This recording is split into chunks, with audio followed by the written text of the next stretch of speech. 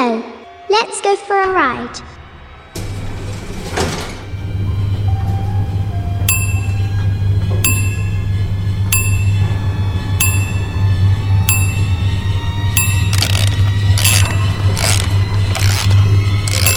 Here we are, 9th story.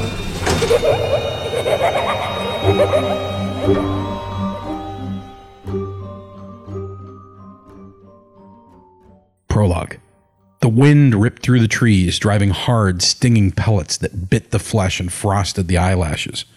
They were deep in the woods now, and the dark brown bark of the tree trunks and the vibrant dark green of their boughs contrasted with the aluminum gray sky and the crusted sugar white of the ground. My God, sputtered Gary. If we stay out here much longer, my eyes are going to freeze shut. Harry grunted. I know what you mean. He was shouting at the top of his voice, but the wind ripped his words away as soon as he uttered them. It was a good thing they were only a foot apart.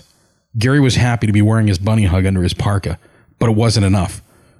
I'm so cold I can't even feel the ice on my face anymore, said Gary stutteringly. Harry looked down at the GPS in his gloved hand and felt his heart sink. We're hosed. This fucking thing's had the biscuit, he shouted angrily, smacking the side of the vise several times, which failed to improve its operation. Gary couldn't believe how the storm came out of nowhere. For not the first or last time that day, he wished he was far away, maybe sitting in a Timmy Hose with a hot double-double and a nice fresh Bismarck. He turned and looked back at his companion, Harry. Harry was exactly 6 feet tall and had long, sandy blonde hair that hung to his shoulders when it wasn't tucked into a toque like it was now. His eyes were exactly the same leaden gray color that Gary associated with the sea off Nova Scotia in the winter. Not that you often got to see those eyes.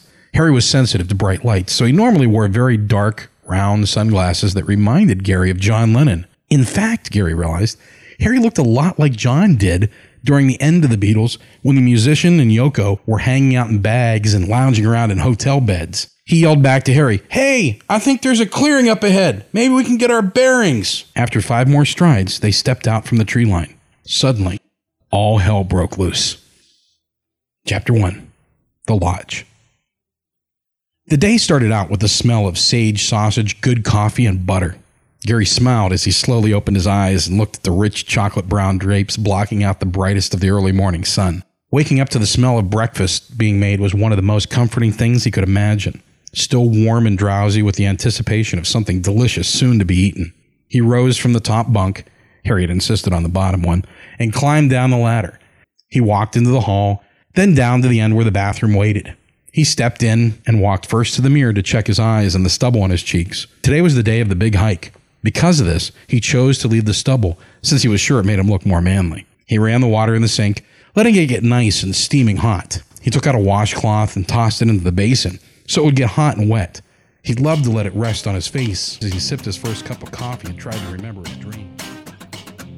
Bravo, Daniel. And welcome, listeners, to episode 5. Those of you that are still with us that made it through that drivel. That is deliberately drivel, by the way. That is actually deliberate drivel and a fantastic work that Mr. Foydick threw together to break every rule. Every single one. Of Elmore Leonard's 10 Rules of Writing.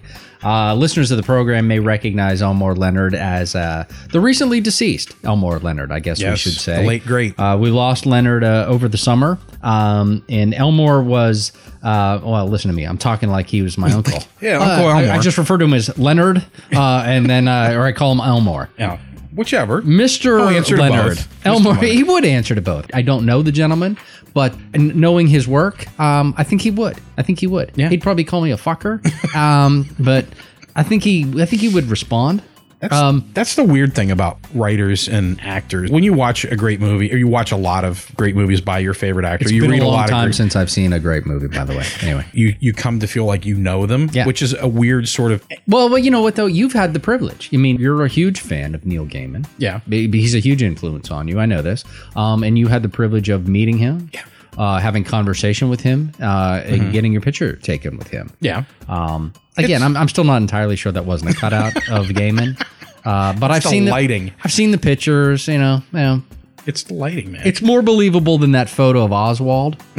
with the shadow going one way and his head bigger than his body. But Back and to the left. Right. I'm pretty sure you did meet Neil Gaiman. But anyway, go ahead. I'm sorry. It has to be weird. An author that you're enjoying or an actor that you've enjoyed their work, it creates this sense of intimacy where you feel like you know the person. And that has to be weird as a published writer, as a well-known actor, to just have someone come up to you like they know you. I think that's, people forget you know them because they've shared their stuff with you, but they don't know you. Yeah. And that's a great point. I think the thing that makes it sometimes weird is that, as you just stated there very nicely, I know them and we think that we're very closely associated with them. It gets a lot more weird when you have somebody like Elmore Leonard who has been dead for 3 months and I'm still talking to him. Yeah. That's when you really cross the line. I mean, if you see him at like a book signing or something like that, or if you're lucky enough to be on the red carpet at a premiere when an actor's walking by and you're like, hey, Mr. Pitt, and I'm a big fan. Yeah. But when they've been entombed for several months and you're still acting like they're right there with you down the street, that's all hanging out, having a beer. But it's a great point. And I would suspect that to be the case. But I think that's a stereotype that I attach to all the British. I just assume that most of them are, they're well-mannered. Elmore Leonard, though, on the other hand, he's a little crotchety, huh? Well, it sure seems like it, doesn't it? You know what I mean? Like if you read his works, and as I was saying there, there's a lot of Quentin Tarantino films that have come from Elmore Leonard. Tarantino has acknowledged that he's a huge fan of Elmore Leonard.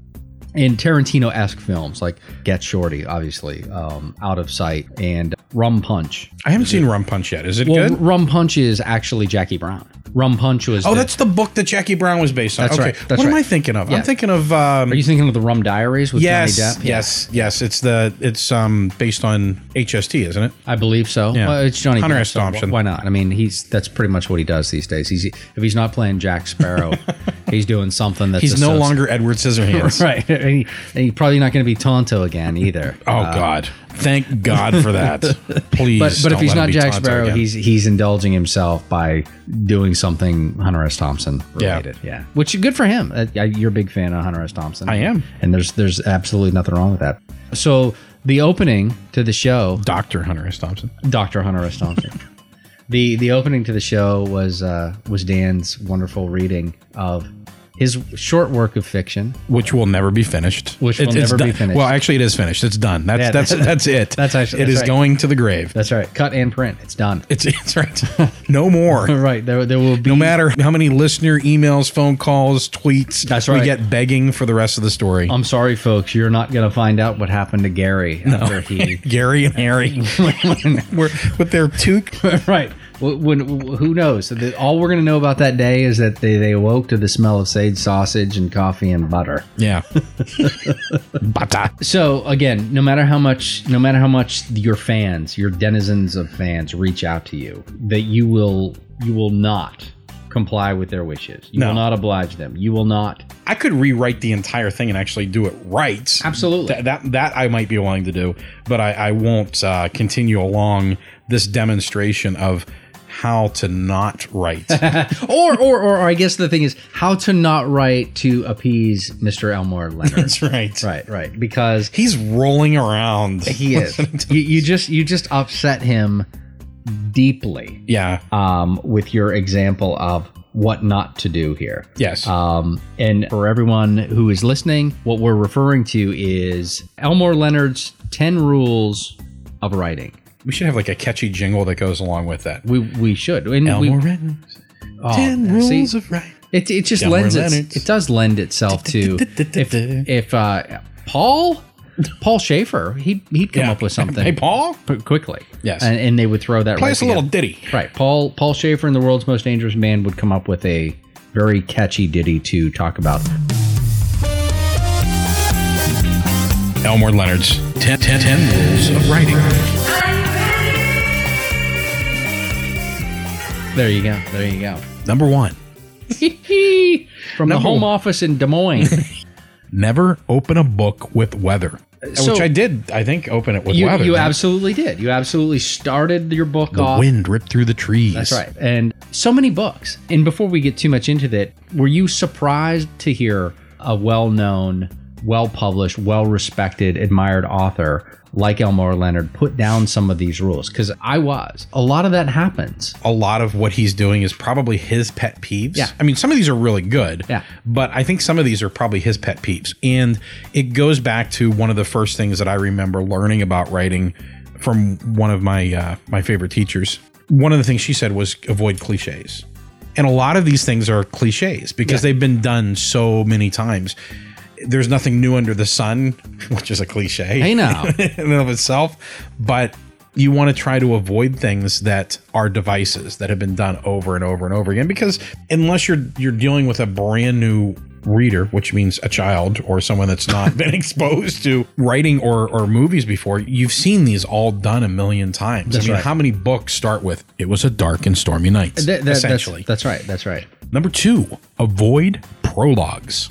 Which is why I started with prologue. Which is why you absolutely opened up with a prologue. That's right. So you're 2 for 2. Yeah. You opened with weather and you opened with weather in your prologue. Prologues are funny though. Well because done. I've read a couple, more than a couple. I've read several books that have prologues. I've seen it done well a few times. Mm-hmm. The idea is you start where the action is. By talking about a prologue, you're doing something before the action starts. It's almost like, wait, my story hasn't started yet, but you need to get this information first, and then I'm going to tell you the story. And it's interesting. I mean, Elmore Leonard didn't put these things out like a top 10 list. No. There are obviously 10 rules of writing, and he doesn't go into too much detail, but if you're interested, the book is out. It's the 4th book I have that I've mentioned throughout episodes 4 and 5. I do have the book in hardcover. Dan has been able to find these online. You can go to them if you're interested. Yeah, I'll put it in the show notes. Yeah. It's on slate.com, but they have a list of the 10 rules of writing, and they go into a little more detail. And in other words, he gives some caveats. That's right. He's like, well, don't do this unless... right. Don't do this, but... If you can do this, you can do that. Don't do this, and here's why you shouldn't. Or if you can do it this way, or if you can do it well, and here's my definition of well. Again, it's like everything else. This is Elmore Leonard's kind of... His preference. Right, my preferences. Right. But I think you make a great point. And the thing about the prologue is, and I've given this some thought since we started contemplating this as a topic for the show, and I'm kind of conflicted on it. I think... the prologue, I think I always used to just kind of give it a pass. I don't need you to tell me it's a prologue. It's the first thing I'm reading. So I don't generally pick up a book and start in chapter 7. Yeah. So in prologue, and I think that maybe that's where he's going with it too. I don't want to steal any of his thunder, but it's like, well, any numbnuts who's picking up that book, to your point, unless it's a child who's reading a book for the first time. Yeah. Understands the basic concept of going from page 1 to the last page of the book, and they understand that the first thing that's happening, you don't necessarily need to tell them this predates everything else that's happening. Yeah. Well, of course it does. Well, your prologue usually occurs out of sequence in time with the rest of the story. Right. Usually, and I broke this rule too, usually a prologue is something that occurs before the main action of the story. Mm-hmm. And if you haven't figured it out, my prologue actually is taking place well after what I call chapter 1. Yeah. And we should point out that prologue comes from the Latin before trees. Seriously? No, no, absolutely not. I made that up, but I said it so convincingly. A log being wood and pro being, I don't know. Yeah. It doesn't even mean before. Pre would mean before, but anyway. It's a professional log. There you go. Never use a verb other than said to carry dialogue. See, now so some examples that you, in your work, sputter to Gary, which was a favorite of mine. Again, when I read your draft here, I actually, laughed out loud. Were you drinking coffee? Did you sputter? I did. I was drinking coffee. I don't know if I'd qualify it as a sputter. It was something, but I wouldn't qualify it as anything because we'll get to that rule, and Elmore Leonard would smack me upside the head with the business end of a rifle if I used another adverb. I thought that one was interesting because I see that all the time. Yeah. And even in my own writing, I'm always trying, but I think, again, I get the point that Leonard's trying to make. It's like, why try to outsmart yourself? Why try to outsmart your audience? Just say said, because you start getting in the way of the dialogue. You're the writer, and that's really what he's saying. If Dan said it, then that's all you need to say. Right. And if I say my then you know I sputtered. That's right. I stuttered. I don't have to tell you that I did it. Right, exactly. If I have to tell you that I did it, then I'm carrying the you're smart enough to know what the characters do. Or they should be. And if you're not smart enough, then don't fucking read Dan's stuff. Okay? Now that's one of Craig's rules of reading. Yes. And one of my rules of podcast hosting is don't admonish your audience, which I'm doing, and I just broke it. But you get it. He yelled back to Harry. Yes. See, now that's not said, but I'm almost okay with yelled, because then I don't have to throw exclamation points in, which is another rule. But I think here's the thing. Here's what's different, and you make a fine point there. Would you qualify that as dialogue? See, I think that's where you're allowed to do it, because that's different. You're still using a tag. If you and I are having, if we're sitting at a table having dialogue, or we don't have to be sitting at a table, we could be anywhere. It's understood that it's a dialogue. Mm-hmm. Therefore, you might occasionally go whispered, Dan, which I think is okay. Yeah, because you don't. Because without saying you whispered, you can't tell that somebody's whispering. That's something. exactly right. So I think Elmore Leonard is using the fumble rule, and I'll go into the fumble rule here a little bit, because that's why I think I think his book is enlightening in that regard, and it's a mechanism for teaching people how to not do things. Yes. But anyway, We'll skip to the exclamation points, since I mentioned exclamation points. Now, of course, when you're reading something to an audience, they don't know that you used exclamation points. But if you go to the show notes, I will include a copy of this, and I certainly used well more than my share of exclamation points. I used exclamation points like a 10-year-old girl uses exclamation points. Yes, exactly. You sure did. That's great. And I don't remember in the book. I took the 10 rules from that, and you looked at them online. Right. Does he use a fumble rule there by saying, keep your exclamation points under control, 3 exclamation points at the end of it? What does he say about that? That is what? Rule number 5? Right. It's rule 5. Keep your exclamation points under control. You're allowed no more than 2 or 3 per 100,000 words of prose. Which I think is incredibly witty. That's If you have a knack for playing with exclaimers the way Tom Wolfe does, you can throw them in by the handful. Right. While we're going through this and we're talking about it, maybe Dan and I sound like, hey, we're hoity-toity, and we're, it sounds like Elmore Leonard is, hey, my shit don't stink. He is very complimentary of writers who do it well. Yes. We should point that out. And again, writing is all about craft and style and whatnot, so everybody's absolutely allowed to do their thing, but I think these are great guidelines. They're not hard, fast rules. I know that even just in the week that has passed that I've become familiar with Elmore Leonard's 10 Rules of Writing, it has actually influenced my writing style dramatically. Once you're aware of things, they stick out. Yeah. Hey now. Ba-boom. Never use an adverb to modify the verb said. So, said stutteringly, which is a word I think I made up. Never use an adverb to modify the verb said, Dan said quizzically. Yes. Which, again, I think I just made that word up. Stutteringly? Well, is that like misunderestimated? Yes, it is. It is. But again, it's out there now. People use it. You see when I hear someone say to me stutteringly, I'll know we're having an impact. Yeah, you see that all the time, and people do. They qualify. And again, I know that's one of the things that Leonard says. It's if you, the writer, are using language to describe how the character said it, again, that's just the damn writer getting in the way. Exactly. You're getting in the way of the character. You're getting in the way of the dialogue. Don't need to do it. Don't do it. Stop doing it. Yeah, you don't say said quickly. You describe how they said something and let your reader realize that they said it quickly. And I think when you start to think about these things and digest them, I think if you're worth your salt as a writer, you don't need to do that stuff. And by the end of 300 pages, I'm just throwing 300 out there as the length of a book. Your audience, if they've stuck with you through the whole thing, you don't need to lead them by the hand. So you don't need to describe that. The way you've written the character and talked about the character and the actions and the plot and the way you've developed all that through the story, you don't need to tell them how the person said it. They'll know. You don't need to tell them that the person stuttered. They know the person stutters. You don't need to know that. So I think it's a neat rule. Absolutely. What else do we have on here? Never use the word suddenly or all hell broke loose. Right. And I got to tell you, that was another laugh out loud moment for me when I read your draft of this. Yeah. Because when you got to the end of the prologue and you led us into chapter 1 with "and all hell broke loose," and you actually coupled it with "suddenly."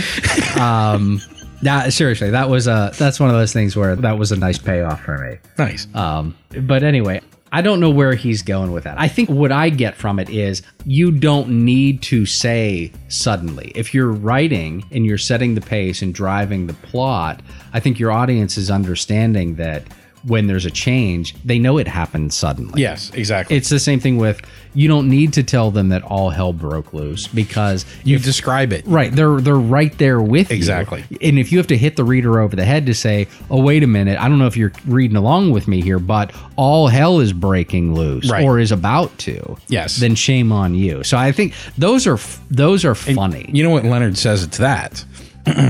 He says you don't need to explain. It's funny. Never use the word suddenly or all hell broke loose. This rule doesn't require an explanation. So, I mean, maybe is that rule 11 we just broke? Right. See, there you go. And see, I didn't read that part. But anyway. That's why I sat here smiling as you said that. Okay, keep going. Keep going. Keep going. Right. Use regional dialect sparingly. Which, again, see, you nailed this. And for the listeners to know, when Dan and I were putting this together as a topic for the show, I gave him Elmore Leonard's 10 Rules of Writing. And I said, we need to talk about this as an element of storytelling in a ninth story. Within like 5 minutes, Dan responded, I'm going to write a short story breaking every one of these rules. As a challenge. Right. And I said, absolutely, you have to do it. And we'll start the show that way. And he churned out this piece of fiction in moments. Yeah, about a half an hour. Yeah, but still, I mean, the thing is, hey, take a victory lap. Give yourself a little pat on the back. But the thing is, that took some doing. So Dan was able to throw this together and break every one of these rules. And what I'm going to there is the use regional dialect sparingly. I rated Canada for this. He did, and beautifully. Again, I think I laughed seriously in a page and a half of what you did completely off the cuff. I had 4 or 5 legitimate laugh out loud moments, and nice. This was probably the best one because you dropped Took in there. I gotta love Took, and you wrapped it warmly with Nova Scotia. Yeah. That's good shit, my friend. That was good stuff. So for those of you not familiar with Canadian slang, some of these you probably have heard. Sure. I mean, if you watched Bob and Doug McKenzie. It was SCTV. That's how, I mean, it was Strange Brews, the movie. Strange Brew. That's right, what I'm but the McKenzie brothers, Rick Moranis, Dave Thomas. Yeah. Not the Wendy's SCTV. guy. Yeah. When I was a kid growing up, Took. And they had the great song "Take Off to the Great White North" with Geddy Lee from Rush. Geddy Lee from Rush, who's a Canadian. Right, who is also Canadian. And Took. I've been hearing Took since... It's the 12 Days of Christmas is sung by them as well. Right. It's in there. That's right. A Took. But for those of you not familiar with Canadian slang, I actually spent a summer up there as a counselor for a camp for underprivileged kids, and picked up some of the slang while I was up there because we had folks from different parts of Canada all over the country.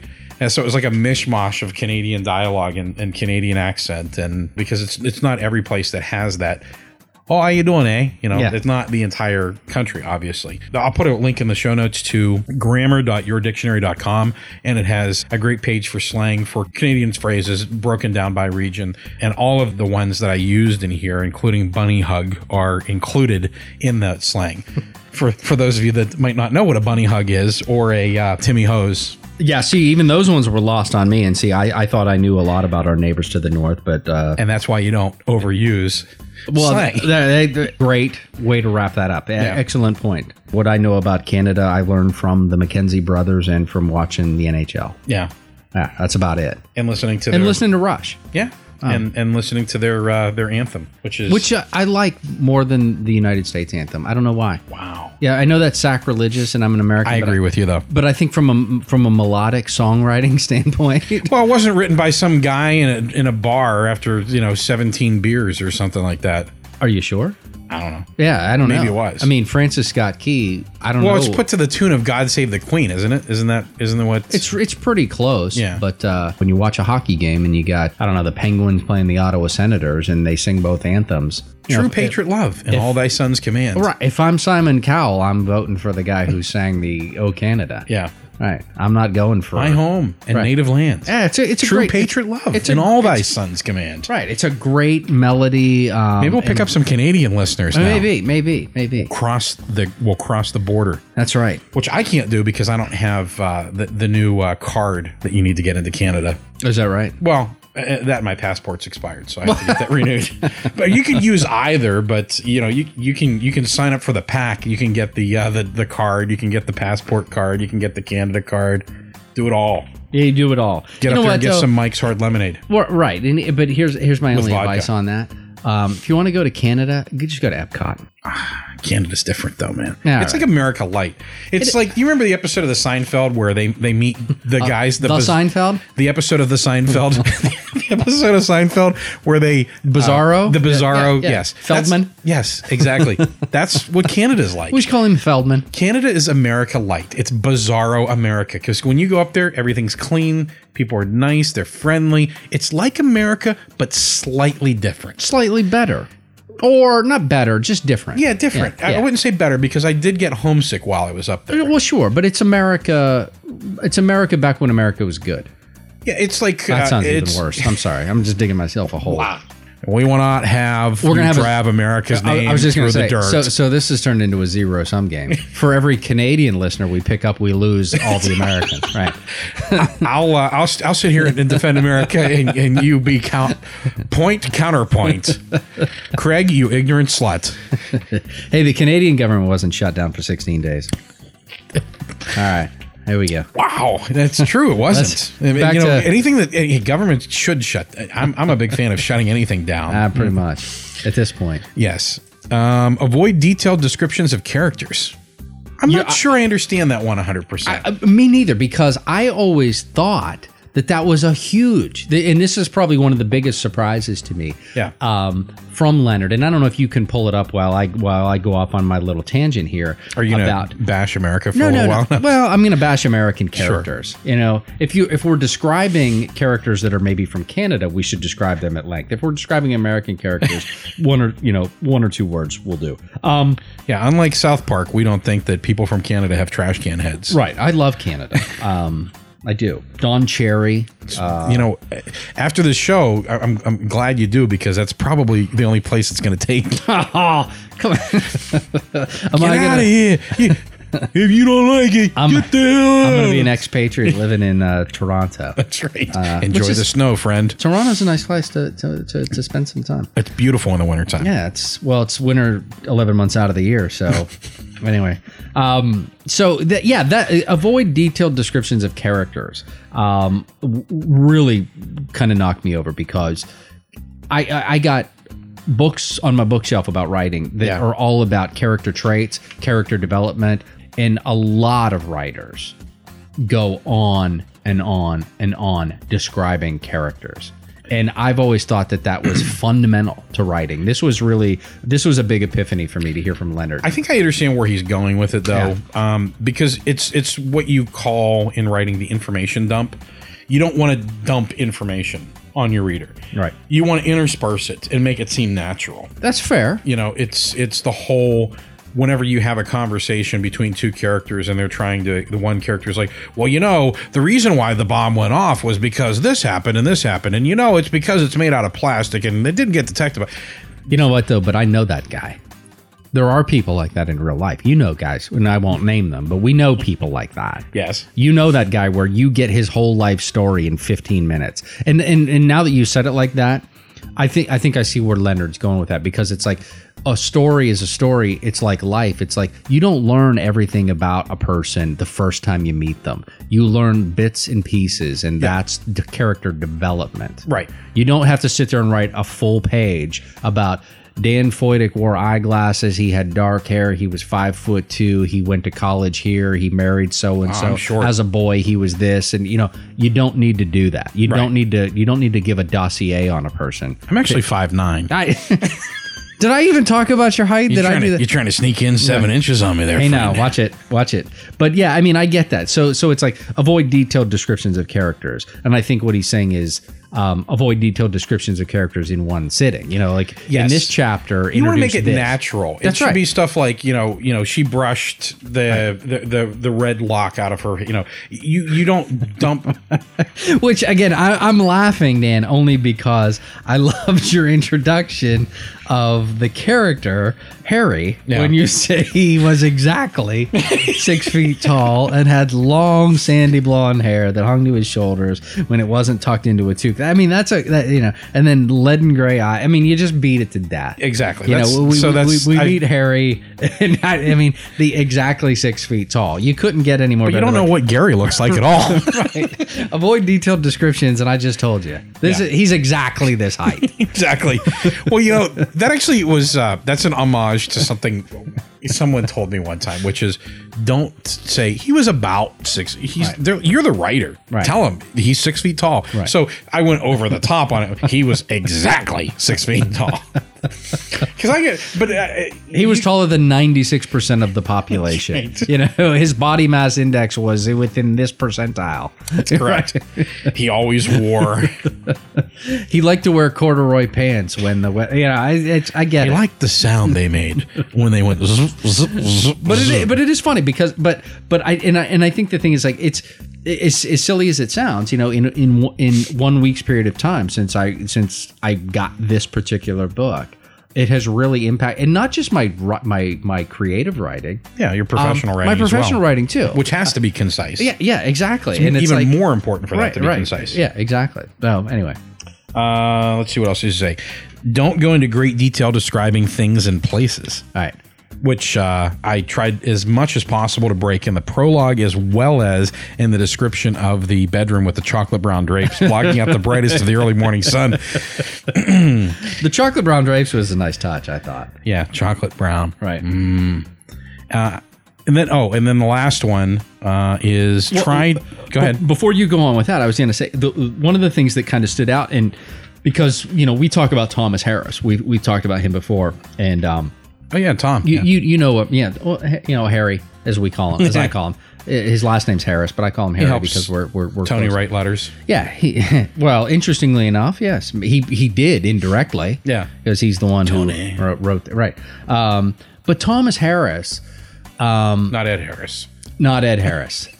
One of the things, as I noted in a previous episode, doing a little bit of the research to make fun of Tony Hopkins in his letter to Bryan Cranston, I was looking at Silence of the Lambs and I was looking at Hannibal. Yeah. And Silence of the Lambs is a great book. And Hannibal's not a bad book. But just look at them on your bookshelf. Hannibal is like 3 times the size of Silence of the Lambs. Yes. Because I think Thomas Harris breaks every friggin' rule on here. And one of the things that he really breaks is don't go into great detail describing things and places. And I think you and I talked about this before. Clearly, he was on vacation or living in Italy when he wrote Hannibal, because he just goes on and on and on. And I guess that's a good thing. But I, after reading that, felt like that book had been co-opted and or written by the Chamber of Commerce of Florence. Because it was like, it literally walked me down the street. He described everything about that. Yeah. And it kind of goes back to the whole James Michener used to do that too. And that was the thing, like he would write a book about Alaska and he would go live in Alaska for 6 months and then just spew out everything you wanted to know about Alaska. Yeah. And so again, I think it's a surprising rule to me because a lot of great authors that we know that's what they do.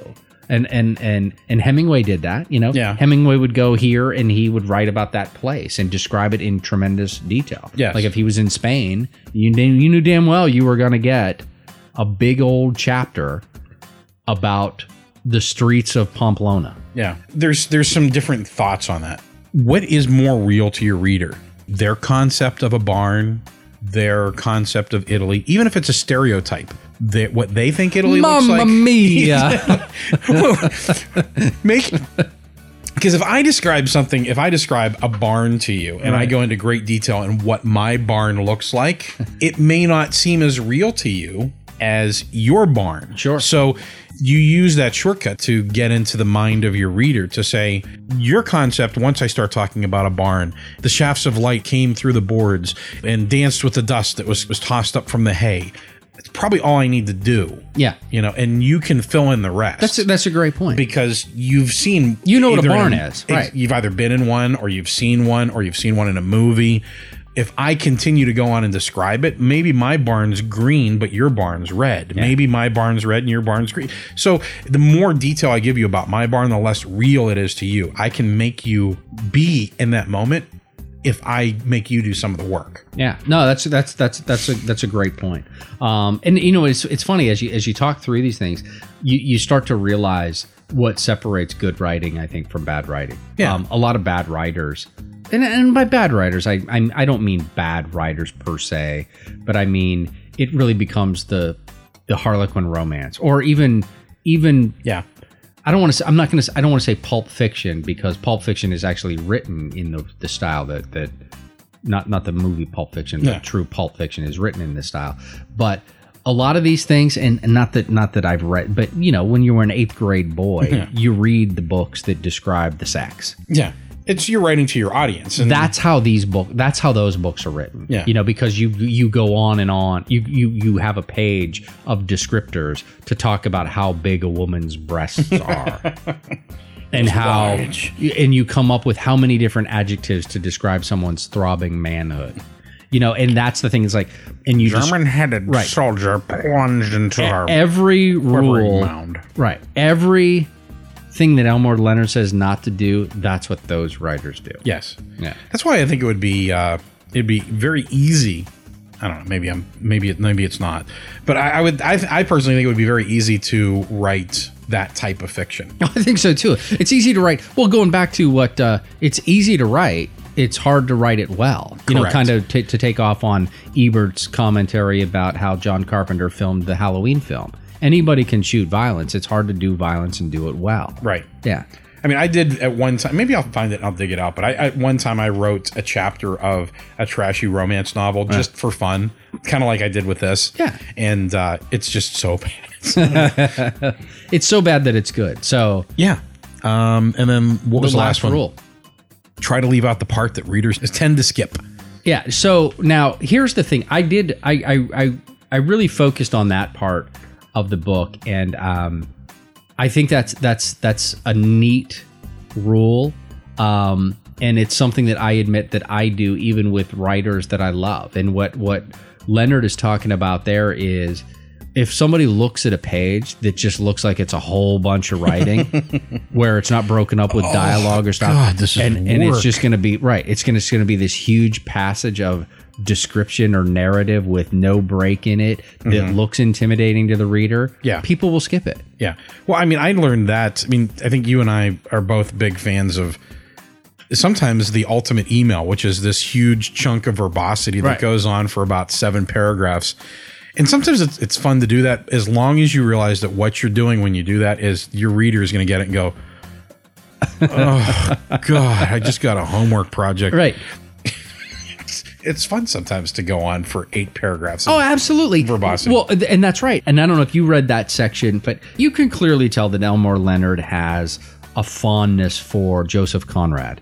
And he has a fondness for John Steinbeck. And he talks about them. Yes. But he says even Steinbeck basically said, you can tell from the way I write a chapter, the title that I give to a chapter, it might be something that you want to skip. And he calls it a hop-de-doodle. Yeah. And there are 2 chapters in Sweet Thursday that are called Hop-de-Doodle 1 and Hop-de-Doodle 2. And when he's talking about the Hop-de-doodle, this is where I'm going to give you a whole lot of description about stuff. And you know what? It really doesn't tie into the storyline. So if you want to skip this chapter, it's okay. Yeah, it's not going to affect your enjoyment right. of the story. But if you're a fan and you want to read it, and it's right. kind of like after you watch Ghostbusters 50 times to sit down and watch the behind the scenes that's whenever exactly it comes out on DVD. That's a great way of looking at it. It's the deleted scenes. Yeah. If you're a fan, would you have liked to have seen these in the movie because they did something? Right. There's a reason why those 7 scenes didn't make it. Yeah. Because they don't do it. They don't take away from the film, but they sure as hell don't add anything to it. They change the pacing or whatever. That's right. Yeah. That's the hard part when you're writing or editing or whatever. I mean, like I edit the hell out of the shows that we do.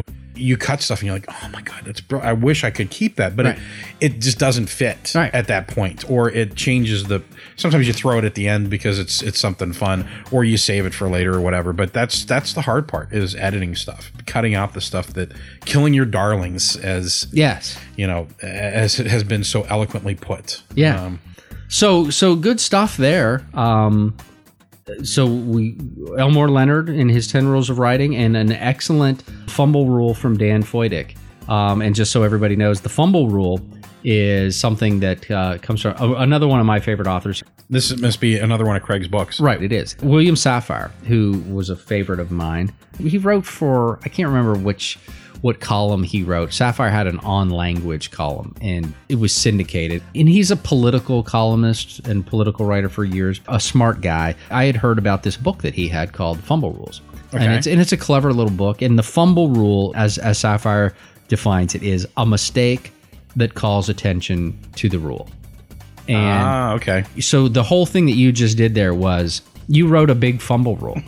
Yes. You took everything that Leonard said not to do, and you did it. And you did it in the context of a story, which is why personally I think it's great. Yeah. And you don't need me to kiss your ass. But it's witty, and like I said, you threw it together in a quick period of time. Safire, just for everyone's edification, he says the most graphic representation of the fumble rule is found in offices and schools, and it's the sign that says "Plan ahead," and it has all the letters squeezed together, and the final D is almost crowded off the page. And I know exactly what he's talking about. And if you visualize that, that's the beauty of it. And a couple of other great fumble rules. And Dan and I have known each other for a long time, and we've shared this with each other over the years. Never use prepositions to end sentences with. Don't use no double negatives. Don't use no double negatives. And one of my favorites, and you touched on this earlier, last but not least, avoid cliches like the plague. That's right. That's a fantastic piece of writing. To put that in one sentence, you get 2 cliches in there and you make the fumble rule out of it. It's awesome. Take the bull by the hand and don't mix metaphors. That's terrific. Zap onomatopoeia, which is a personal favorite of mine, because I just, zap onomatopoeia, if everybody does it. Onomatopoeia is that the word that sounds like what it describes. Exactly. So to have your fumble rule be zap onomatopoeia is fantastic. And then, again, another personal favorite. If I've told you once, I told you 1,000 times. Avoid hyperbole. Again, fumble rules. Is that like somebody saying I'm literally shitting myself? Well, yeah, I guess it could be. So, the fumble rules compliments of William Safire, the Elmore Leonard's 10 Rules of Writing, and a great fumble rule from Mr. Foytik displaying all of the things that Elmore Leonard is probably turning over in his grave for right now. Correct. So we're going to take a quick break, and we'll be back. We're going to plan ahead, take a break. Hey, this is Gary Busey. When I'm not being batshit insane or out there making commercials with gerbils, I listen to the Ninth Story podcast. Help me, somebody. Let's go.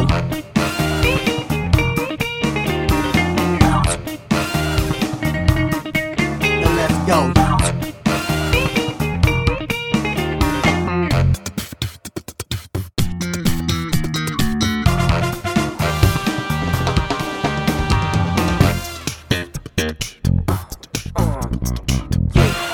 Kick it one time.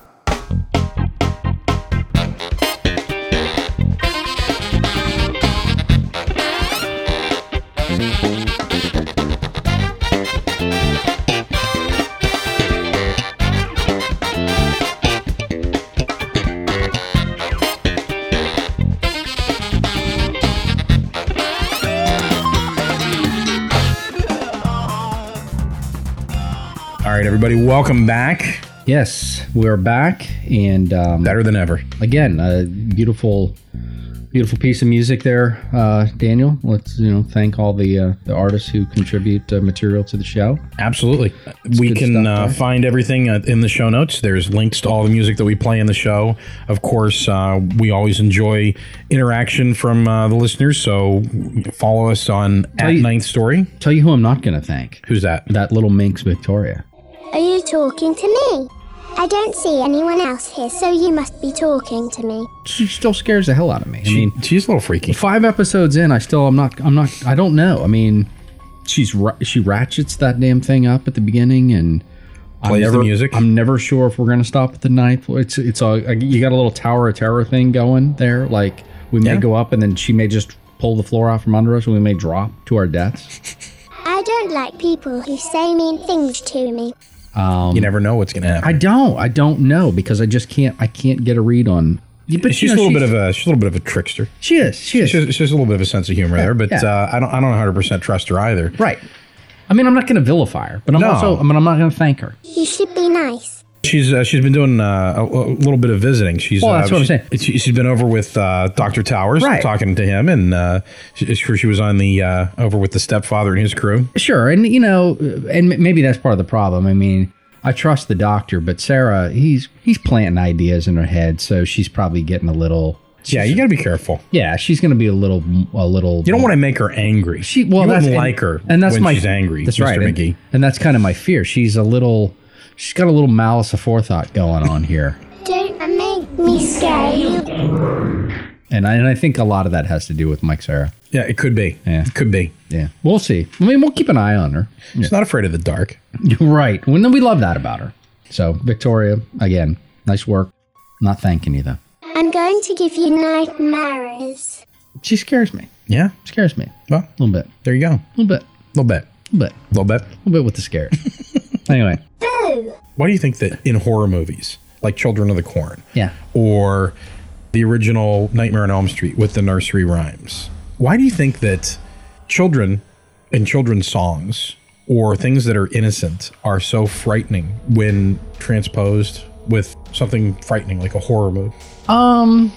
What makes that? Because it's extra scary. I could be dead wrong, but I think it all goes back to, I'm trying to recall, I'm only stuttering and pausing and stammering here because I'm trying to get some recall on something that I recently read from Roger Ebert, where he was talking about, and when we did our Halloween show, we talked a little bit about the comparison between Halloween and Psycho, and Ebert talked about Psycho and why that works and why it continues to work and why it's immortal in terms of fears, because it taps into a lot of our base fears.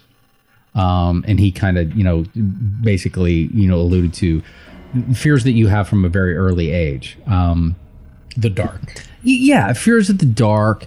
Fear, what's in the dark. Right, a fear of, and he taps on all, like, fear of not disappointing your mother, fear of becoming the victim of a madman, fear of yourself committing an act of violence completely out of impulse, things that are beyond your control, and all of those fears. And I think the way you describe that in horror films, I just think there is something about, and juxtaposition is a great word for it, that in and of themselves, on a standalone, it doesn't necessarily frighten us. But when you put things together, you put the right music with it, put a little bit of the right imagery with it, take it in context with the fact that I'm in a scary movie, and then you put a nursery rhyme around that, I think it takes you back to, it's just this visceral experience of it triggers something about the first time you were afraid or the first time you became aware of fear. Yeah. That's a good point. Yeah, absolutely. Because by and large, I think, kids are generally fearless. Yeah. You learn fear. Yes. You know what I mean? It's like my kids right now, 10 and 9, there's a lot of things that they don't, it's the whole thing about a roller coaster. They don't care about roller coasters right now because they don't know to be afraid. You know what I mean? It's like you get more afraid the older you get. Yeah, that's probably true. And I think that's what it is. There's just something that's inborn, something that's innate about when you wrap all of those things in that package. Something inside us it just triggers. It's almost like a Pavlovian dog thing. It's like, oh, wait a minute. There's something about that happening right now that makes me, that reminds me of a time in my life when I was just learning to be afraid. Yeah. Do you think some of it it's like the scare factor, like when somebody jumps out from around a corner, and I mean that by, like, if you see a little girl jumping rope, and you walk up behind her, and you get closer, and she turns around, and she's, you know, his horribly disfigured. She's got a zombie face, laser beam shooting out of her eyes, whatever. There's something like in Walking Dead. Yeah. The scene where they show the little girl walking by, and you see that she's actually a zombie.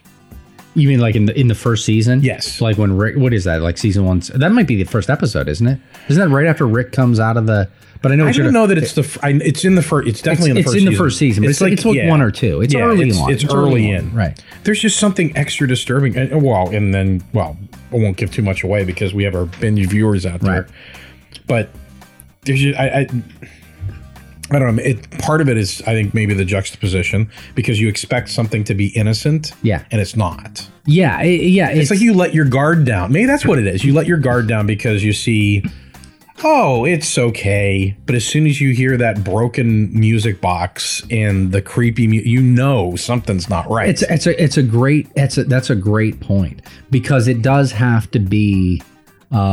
It's kind of, you know, I'm just thinking it's no correlation, but it's kind of like the Tim Burton Batman, where, you know, on its own it's not harmful, but it's like, you know, they say, but if you Smilex, if you have toothpaste and deodorant together, it'll kill you. Yeah, exactly. You know what I mean? It's like, and you're making a great point, because and again, I know this is not necessarily the topic that we're getting to. And I don't want to go back to Walking Dead stuff, but there are elements within Walking Dead where that scene that you referenced there with the young girl, that one was bothersome to me, and I don't know why.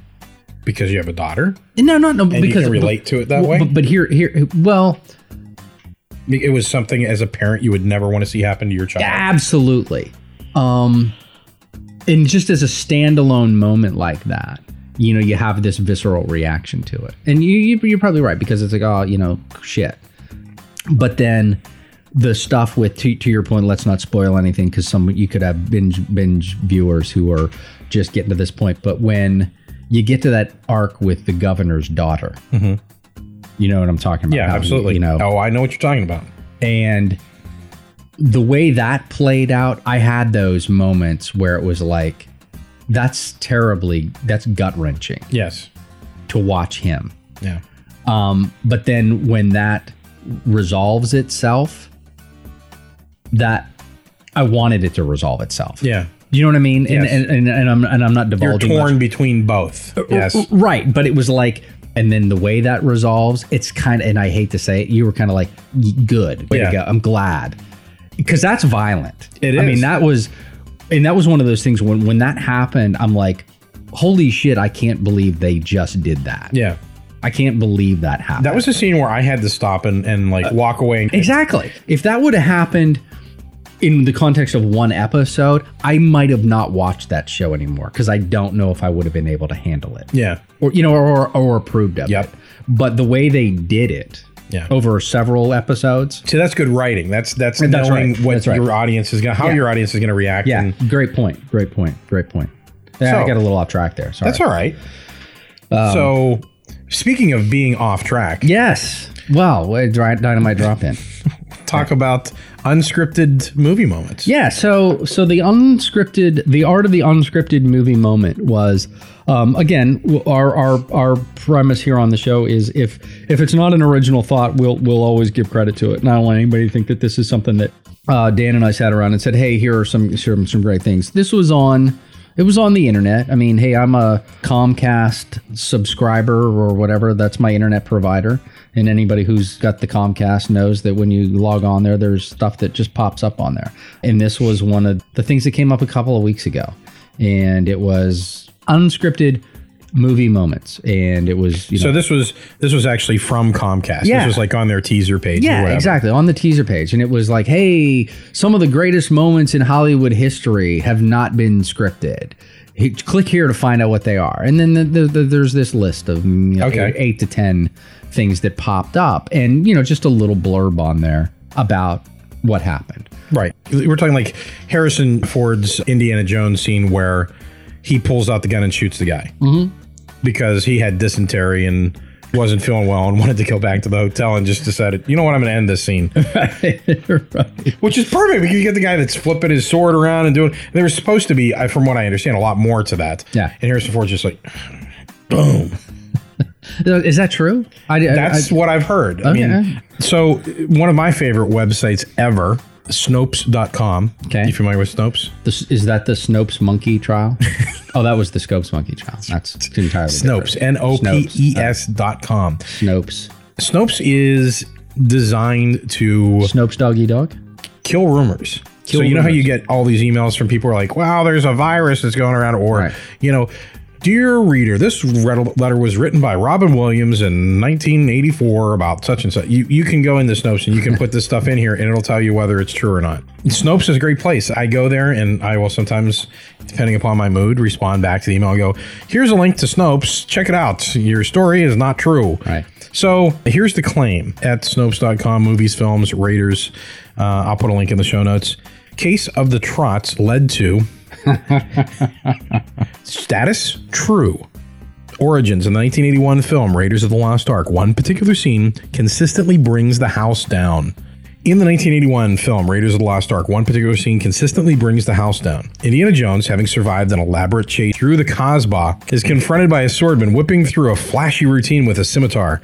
With a look of infinite fatigue and disgust, Indy simply pulls out his gun and blows the bad guy away. Right. The bit flowed not from the pen of a screenwriter, but from the desperation of Harrison Ford. His desire to spend less time on the scene and more in the washroom led to an actor-inspired script change that ultimately worked into the film, As for whose idea it was, according to a 1981 interview with Steven Spielberg, Ford developed dysentery in the blistering 130-degree heat of Tunisia, where the cast and crew had to fan their mouths constantly to keep out the flies looking for shade. One crawled into chief villain Paul Freeman's mouth during a crucial scene. That is on film. I mean, I have actually seen that. Yes. Too weak to swing his whip, Indy was slated for a 3.5-page fight when Ford had a better idea. We had Indy pull out his revolver and dispatch the dude, said Spielberg, of the film's funniest scene. So yeah, there's like this elaborate battle that's supposed to take place, and I'm sure his whip's involved and all kinds of other stuff. And he's just like, I gotta get out of here. What do you say? I can see it. I gotta go drop off some of these flies. That's hilarious. So where do you think George Lucas was through all that? Because Spielberg directed Swallowing Cats, but wasn't that's a story by, and I don't remember if. Well, it's a collaboration between the two. Well, yeah. absolutely, but Yeah. I mean in terms of the writing, because I could see Lucas saying yes for 3.5 pages. Harrison Ford is because why write any good dialogue? Yeah, when I can just write 3.5 pages of. I'm curious now, who wrote the dialogue for that? Because I never had a problem with any of the dialogue in. I don't think either one of them did. Lucas could not have written that dialogue. I think it's story by George Lucas. Written by. That's the way that every Lucas thing should be done. The best ones, absolutely. Way to go, Harrison Ford. I mean, I never knew. That's a great drop in there. Who knew? Harrison Ford had the shits. Therefore, one of the best scenes of all film. Yeah. And certainly, I'm sure my favorite scene from if Raiders. They do a top 100 scenes, it's got to be in there. Oh, absolutely. Absolutely. And it's a real hoot, too. It brings down the house, everybody. And the reason why, I wanted to talk about this on the show, because it's about stories, and ultimately that's what I know. We get off track on a lot of topics here, but ultimately, the ninth story is about storytelling and writing. Obviously, without writing, there will be no stories. We would have very little stories, right? Unless you want to watch reality TV, which is more scripted than as this is going to show you. Right. It's probably more scripted than a movie is. That's exactly right. These are iconic lines. I mean, these are lines that most people, if not all people who have watched film, know these. They're big lines from big movies. And I was fascinated by the fact that, given that you and I are both enamored with the writing process, as you and I talked about before, one of the things I'm really drawn to in just writing and storytelling is generally not the finished product, but the process. So I'm really interested in the interplay that took place between the screenwriters, the directors, the performers, to see how this particular magic happened in these moments that were captured on film. So without further ado, just talk a little bit about some of the big ones here. Some of the big ones. Some of the big ones. The first one is from Jaws, where Roy Scheider says, "You're going to need a bigger boat." Completely improvised by Roy Scheider. Was not in the original script. Wow. Scheider just dropped it in there. How many times do you hear that line? I mean, it's in pop culture, you hear reference made to, "You're going to need a bigger boat." I would have assumed that, given the film that Jaws was, I'm pretty sure Jaws was based on a book by, I think it's Peter Benchley was the author, and then you had a young Spielberg involved in that, but still it was Spielberg. So you would have thought that there would have been a lot of attention paid to every ounce and bit of dialogue. And to find out that probably the line that if you told people, "Give me one line of dialogue from Jaws," that's going to be the line of dialogue. I know for sure it would be the one that I pulled out. And again, 9 times out of 10, that's what people are going to say. So again, I'm amazed that that was not written. Just something that the actor came up with. And not to diminish Roy Scheider, but I don't consider Roy Scheider to be one of the greatest thespians of our time. Well done, Roy. I mean, hats off to Roy Scheider. So unscripted movie moment number 2. It's in a hole. Bill Murray. That's a baby Ruth. The whole scene of Murray in Caddyshack. The whole bit with him. It's a Cinderella story. Yeah. At Augusta, when he's lining up there and teeing off on the flowers. Yes. That whole bit is ad-libbed. It was kind of a basic idea. Yeah. To have him do something, but he starts going off on the whole Bill Murray in his prime. At Augusta, blah, blah, blah. The Carl Spackler character, the groundskeeper at Bushwood. That's all unscripted. So, kudos. I mean, that's "It's in the hole" is another iconic phrase from a Hollywood lore. The "I'm walking here." Oh, yeah, that's a great one. And "I'm walking here" is another bit of...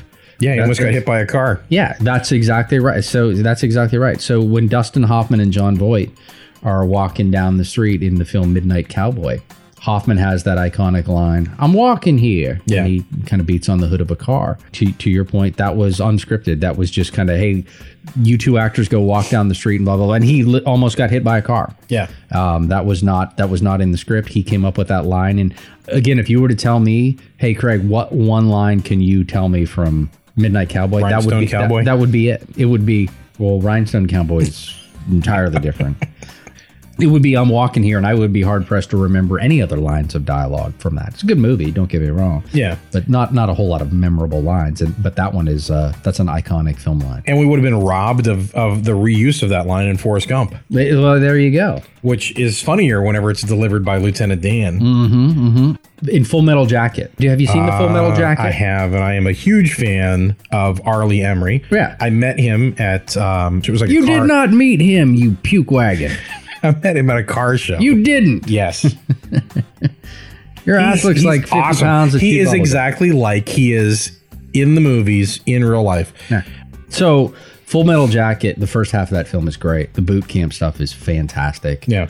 Once they leave boot camp and go to Vietnam, it turns into a formula Vietnam movie. Yes.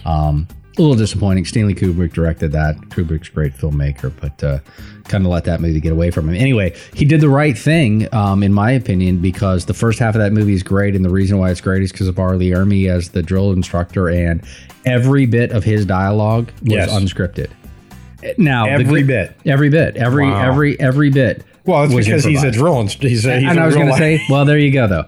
He was right out of Central Casting for a reason, because the guy was a damn drill instructor anyway. So they're like, just do what you normally would do. Exactly. But, kudos to him for being... fuck my sister. Right. Mary Jane Rottencrotch, and, that's great. And, again, I was not you remember earlier in the show where I said, you trying to sneak in 7 inches on me? Yeah. That's a reference to, obviously, that scene in Full Metal Jacket where he's like, are you trying to sneak in an inch on me? Do you remember that? I don't. I take your word for it. Was it scripted or unscripted? Does Arlie Ermy say it? If he said it, yeah, well, so then it has to be unscripted. Well, there you go. That must have happened to him at some point. You trying to sneak in an inch on me? Private Joker? Does he say it to Private I Joker? think he does say it's a private joke. Matthew Modine? Yeah. Matthew McConaughey? Not No, because it was Matthew McConaughey. We have to take Oh. my shirt off. All right. I'm going to take my shirt off. Have you ever seen, not to get too off topic, but have you ever seen Matt Damon do his Matthew McConaughey impersonation No. on Letterman? Every time Letterman has him on, he asks him to do his Google it, people. Why? Google Matt Damon's Matthew McConaughey impersonation. They knew each other when they were starting out. Sure. And I don't know if they roomed together or They were lovers. I'm starting that rumor, and people can go debunk it because Yeah. you just gave them the site. Go to Snopes.com Right. People and go to verify. Snopes.com and it'll say Matthew McConaughey and Matt Damon gay lovers, and it'll get debunked, or will it? Well, I don't know that's. I think it's a brand new rumor. That was a triangle. I mean, it was Affleck, McConaughey, and Damon. Seriously? Absolutely. No, I mean, was this like actually a rumor? No. That was going on at some point? It is now, Yeah, absolutely. and it will be again. It's not a rumor, it's a fact. That's right. Allegedly. Rumors are just unsubstantiated facts. Right. This is not the opinion of the show. This is the Not at opinion of all. Mr. Weber. It's right. And when I'm done with the show, I'm going to Canada and spread more gay rumors about Matt Damon. You and spend Matthew more gay McConaughey. love up there. Which right, because hey, they were Oh, yeah. that's right. Yeah. John Voight's character. There, that's you ever seen Midnight Cowboy? I've seen that scene. Right. Everybody's talking. Yeah, that's the song. Nilsson Well, I know Dog Day Afternoon's about that. is about what? Lovers. Male lovers. Yeah. What's up with Pacino? He's a male lover. He's the devil. He had no problem because there was the movie Cruising. Yeah. Pacino, I don't know, maybe. He's an actor. He can Well- play whatever you want him to. Well, he's a method actor too. Yeah. So, well, see, it's the method actors you got to worry about because they're like, no, if I'm going to be gay, I'm going to really be gay. Yeah. I'm going to go hang out with, let's just compare tan lines. Right, exactly. So, all right, let's move off that topic because we're just going to get ourselves in trouble. Yeah, we'll just cut that out. Yeah. Or you don't have to cut it out. You can just. Oh, yeah, don't cut it out. Shut it. Leave it in. All right. So moving on to I'm saving a couple here. So the next this one, I was interested to get your take on this one. Okay. Because it's Jack Nicholson's line Oh. from The Shining. Yes, that one. When he chops through the door to go after young Wendy. Here's Johnny. Totally improvised. And as the write-up on this said, the only place she'd ever heard that before was coming out of Ed McMahon's mouth. Yeah. And for some reason, Jack Nicholson decided this is what I'm going to say. They left it in there, totally improvised. Dropped that in there. It kind of goes without saying. I remember reading The Shining a long time ago. And obviously that didn't find its way into Stephen King's No. masterpiece. But the way the screenwriters parsed and edited, I never knew if they actually put it into the script. Yeah. And they didn't. That was all Jack. We've talked a little bit about Mr. Ford. Apparently, in Raiders of the Lost Ark, that wasn't the first time Harrison Ford went off the book. Yeah. One of the great lines for all of us fans of the Rogue, Han Solo, yes. in Empire Strikes Back, the scene where just before he gets dipped into carbon, and Princess Leia professes her love for the Rogue that we know to be Han Solo. And Dan, what does Harrison Ford say? I know it. That's Bender. I know. Right. That delivery was much better. Yeah. Right.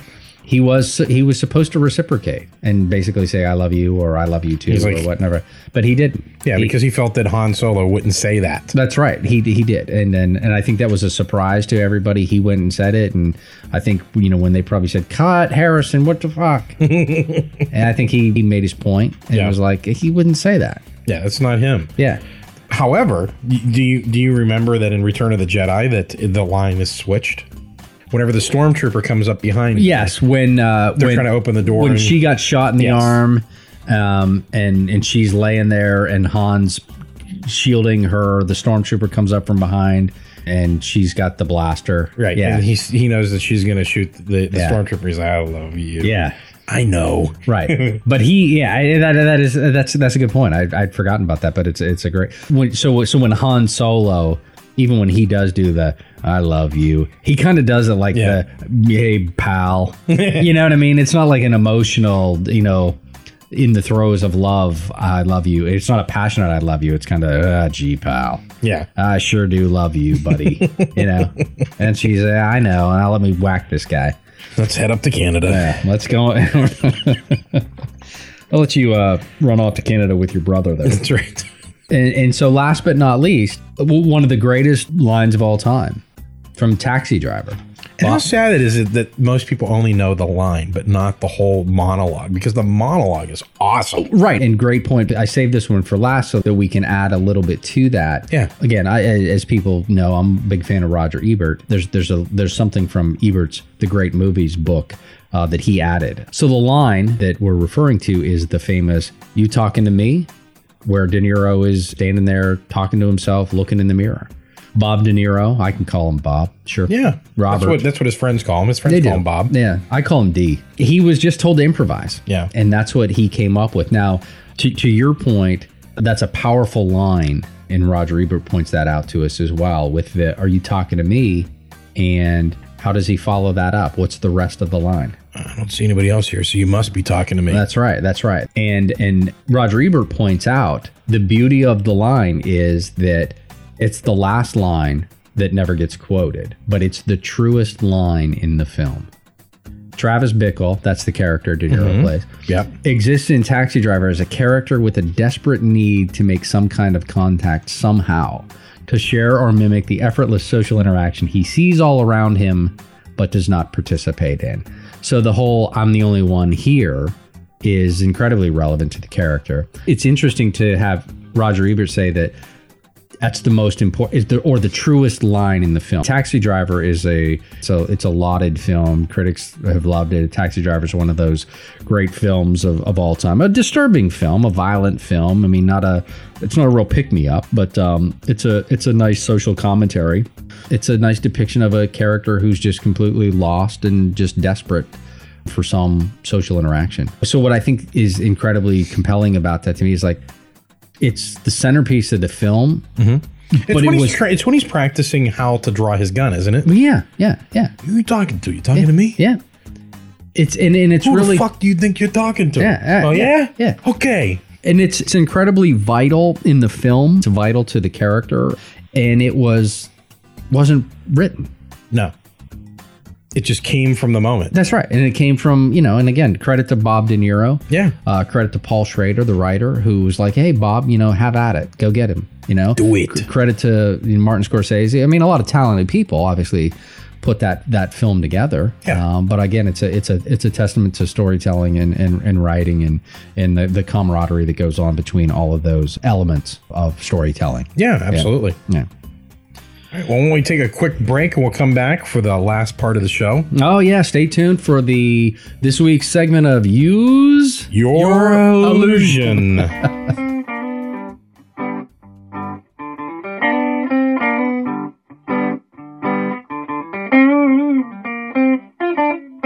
Hey, this is the Stepfather from the Caveman Mafia. You're listening to the Night Story Podcast.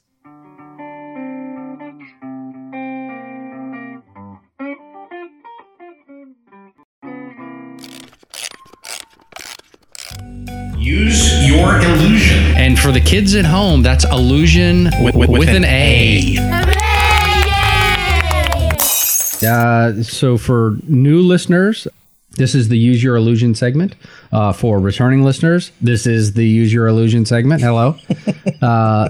So the concept of the Use Your Illusion segment is every week we talk a little bit about an illusion. Illusion with an A, as we like to say here at Ninth Story. Illusion with an A. The literary device that is basically a reference to something, and it's the beauty of it is it helps you get the joke or get the reference. And a lot of these things are things that we've heard millions and millions of times over, but we're never really sure where they come from. And since they're phrases and whatnot, it's tough to find in a dictionary, tough to find on the Google machines. Tough to find the etymology That's of the phrase. exactly right. So Not the etymology, because that's bugs. I mean, We're that's talking about entomology, which is how a word or phrase came into being. Right. So for anybody who was listening last week, we used Coles to Newcastle. This week, the phrase is pushing the envelope.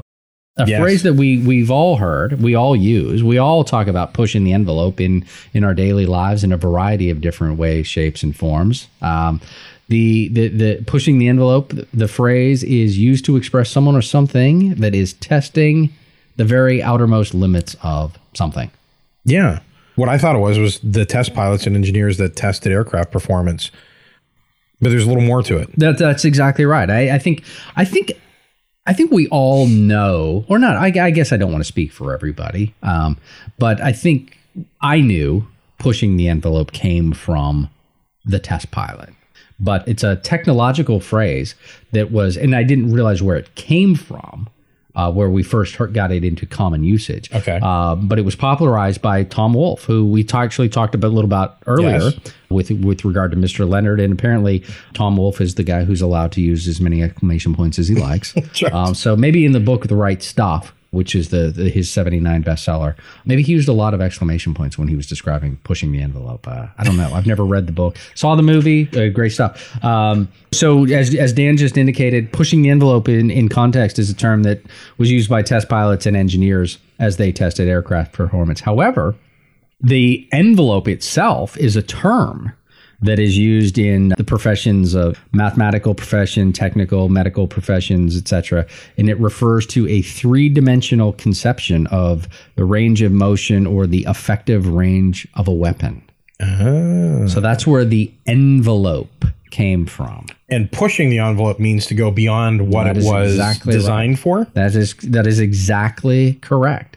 So it's something that was at its base origin a very technical term that applied to basically matters of physics, I guess you would say. So it's like when Scotty gets a little bit extra out of the engines for Captain Kirk. Exactly. But to that degree, how many times do you hear pushing the envelope? How many? I mean, it's everything. If you don't hear it at least once a week, I'd be surprised. Right. So that's the thing. I mean, a common phrase that a lot of people probably know how to use and know how to throw it into context. Yeah. But tonight on The Ninth Story, we're just shedding a little bit of light on where it first came from and what the hell it really means. That's right. Before we go for this episode, I stumbled across, if we haven't talked about it on shows, I know Dan and I have had this conversation offline many times where, Dan's truly a gifted writer and he comes at the writing and storytelling process from a different perspective than I do. He truly is a storyteller at heart.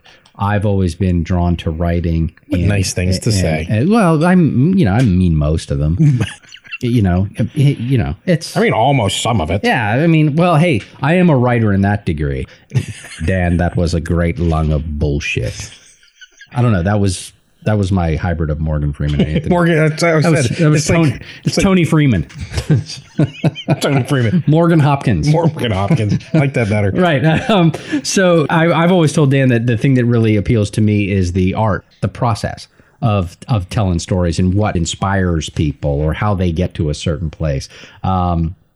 So when I was doing a little bit of research for the last couple of shows, I stumbled across a great book or a great quote from Roger Ebert's book. I hated this movie, which he dedicated. He must not have liked that movie. He didn't like that movie. He didn't care for it. I'm not tell you what. It wasn't his favorite. Again, he's seen better. He has. And when you're a kid like I was who grew up, I knew I was a dork at an early age when I was watching one of my favorite shows was Siskel and Ebert at the movies. Oh yeah, I love that show too. And I think that's why it's probably why we do this. I think so, and I think that's why in my life 99% of the time I'm a critic more than anything else. The thing that I loved about Siskel and Ebert is they were pissy bitches sometimes, and they knew that, and they were self-deprecating and whatnot. But Roger Ebert writes a great bad review. Yeah. And his bad reviews are fun. So I hated this movie is actually a great read where he just trashes bad. And a lot of and then they're big movies too. I mean, but he takes a shot. And when Roger Ebert takes a shot at a film and tears it down, it's entertaining. It's a good read. When that book had come out, Gene Siskel had just passed away the year prior to that, in 99. And the book came out obviously a year later in 2000. Yeah. But in the dedication, he has a line that says, I dedicate this to my friend Gene Siskel, who liked to ask, is this movie better than a documentary of the same actors having lunch? Which that's always, and I don't want to say, yeah, that's the way I look at it, but that is kind of the way I look at things. It's kind of how would a book that I write would a reader say, is this book that Craig Weber wrote better than me listening to Craig and Dan talking about writing a book? Right. And that's, which is more entertaining. Exactly. And that's kind of where I come from. It's that whole thing, like, it's going to be a bad analogy. But in the movie Heat, the best part of that movie is the scene between De Niro and Pacino, where they're just sitting in the coffee shop. I don't know if that was any script, and everybody comes back to that. And I often think of that. That was a 3-hour movie. The best 10 minutes is just Pacino and De Niro sitting there talking. I could have watched that for 3 hours. Yeah. Absolutely. And I often use that joke, like that writer, if they just sat down and had a stream of consciousness and wrote their diary for that day, I would read that. Yeah. Or, if so-and-so got up and read the phone book, I would listen. Morgan Freeman. Right. The phone book. And that's kind of where I come from. Yeah. And I just wanted to, I love that quote. And just kind of wanted to share that with people, because I think that does go back to what makes compelling storytelling, what makes compelling writing is, would I rather watch these guys or read this, or would I rather watch these two guys talk about reading or talk about writing or talk about performing? Yeah. Anyway. I think part of it too that makes that scene great isn't that the first time that the two of them are on screen together? Yeah, it is, and that always threw me when they talk about that, because your immediate reaction is like, no, it's not. They were in The Godfather Part 2, and they're like, yeah, but they couldn't possibly be in the same scene because De Niro is his dad. Exactly. And there's a little continuity thing going there. Unless McFly shows up. I got a problem. But then, unfortunately, De Niro and Pacino did appear in a couple of things after Heat that weren't so good. But I know. Yeah. Better to leave the audience wanting more. Exactly. Than wanting less. There you go. The sequel to that is the one where Al Pacino's the devil. The Devil's Keanu Reeves. Advocate? Yeah, the Devil's Advocate. Yeah, exactly. Keanu Reeves. Jesus. That's a great piece of work there. Yeah, I hated that movie. I tell you that much. Well, Charlize Theron is in it. That's redeeming. See, like if you cut everything else out and you just have her scene, well, except the ones where she slices herself. I remember one of my friends saw that, and I also he made the comment, and then I also had a professional critic who made the same type of comment. The most troubling thing about that is, and nobody ever accused Keanu Reeves of being a master thespian. He is immortal, though. Well, sure. But he's supposed to have he's like from Florida. He's Southern in that film. And in some scenes he has a Southern accent, in some scenes he doesn't. And once somebody points that out to you, you can't shake it. Once you see it, right, you can't unsee it. So even that's exactly right. So even if you could go into the movie and think, I'm gonna go with it. I'm gonna hang with it. Pacino's the devil. Yeah, Charlize Theron's butts in this movie, and Keanu Reeves. I liked him when he was saving that girl on the bus. I can hang in there. Once somebody points out to you that, hey, pay attention, because in this scene he has an accent, in this one he doesn't. And that sounds trivial. Sorry for anyone who's never watched Devil's Advocate, that we've now spoiled the entire movie. Come on. That movie's been out since 1996? It's like saying you have a spoiler alert for something that came out in 1972. Right. So for those of you that don't know, in E.T. That's like me saying, hey, at the end of the Titanic, guess what? There's an iceberg. I don't want to ruin it for you folks, but... I don't want to ruin it for you, but Darth Vader is Luke's dad. Sorry, folks. Right, Darth Vader's Luke's dad. He is, and he's also James Earl Jones. Right. James Earl Jones is Morgan Freeman's dad. Now you've just gotten silly. I'm slap happy, man. You are. You're slap happy. And is there anything else to cover before we fade to black? Roll credits. Not that I can think of. Maybe we'll hear from some listeners. You know what we should talk Maybe about? Listeners will tell us what they want to hear. Instead of telling us what they don't want to hear, instead of pointing out, what do you guys, you asses, you chimps on a Davenport. That's right. What do you guys, you go on and on and on. You try to stay on a topic and then you quickly get diverted off of that. And yeah, tell us what you want to hear. Tell us what you want to hear. Yeah. Silence. Yeah, absolutely. Hey, if they want to hear silence, they can. I'm telling you, Dan, and even money. I bet you're going to get a lot of people that are going to want to know what happens to Harry and Gary. I'm telling you, Harry, Scary Gary. You have as an author, you have set the stage, my friend. You have whet the appetite. I will. You in 2 pages of breaking rules. Yeah. You have created incredibly compelling characters. That people, you've got the new, filling the void left by the demise of Walter White. Dan. Dear Mr. Foydick. I loved Harry and Gary. All right. That is so funny. But seriously, you may get a letter from Tony Hopkins. And if you do, maybe we'll read it. Maybe we will. Yeah, because I could very easily see him saying, your show is complete dreck. It's not the kind of thing that I would listen to, except I do. I've just finished a marathon. Your performance was, well, the worst I've ever heard.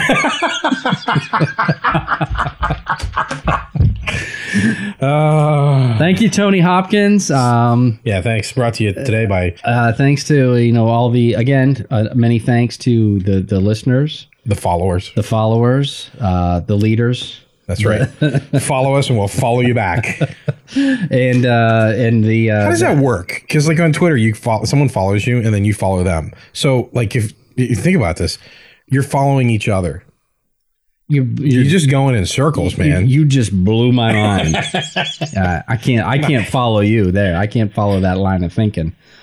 So probably, maybe it's a good time to tap out. Tap out. It's time to tap out. Hit the reset button. We'll put that in Use Your Illusion next week, and we can have Dr. Towers explain to us tapping out.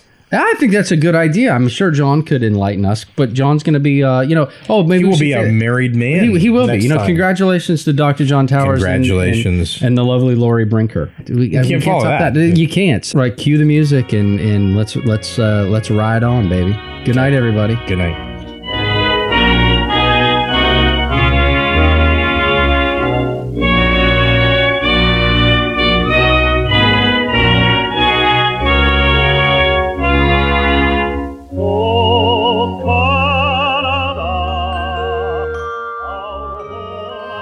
You've been listening to the Ninth Story Podcast, a Hicks and Fabulous production.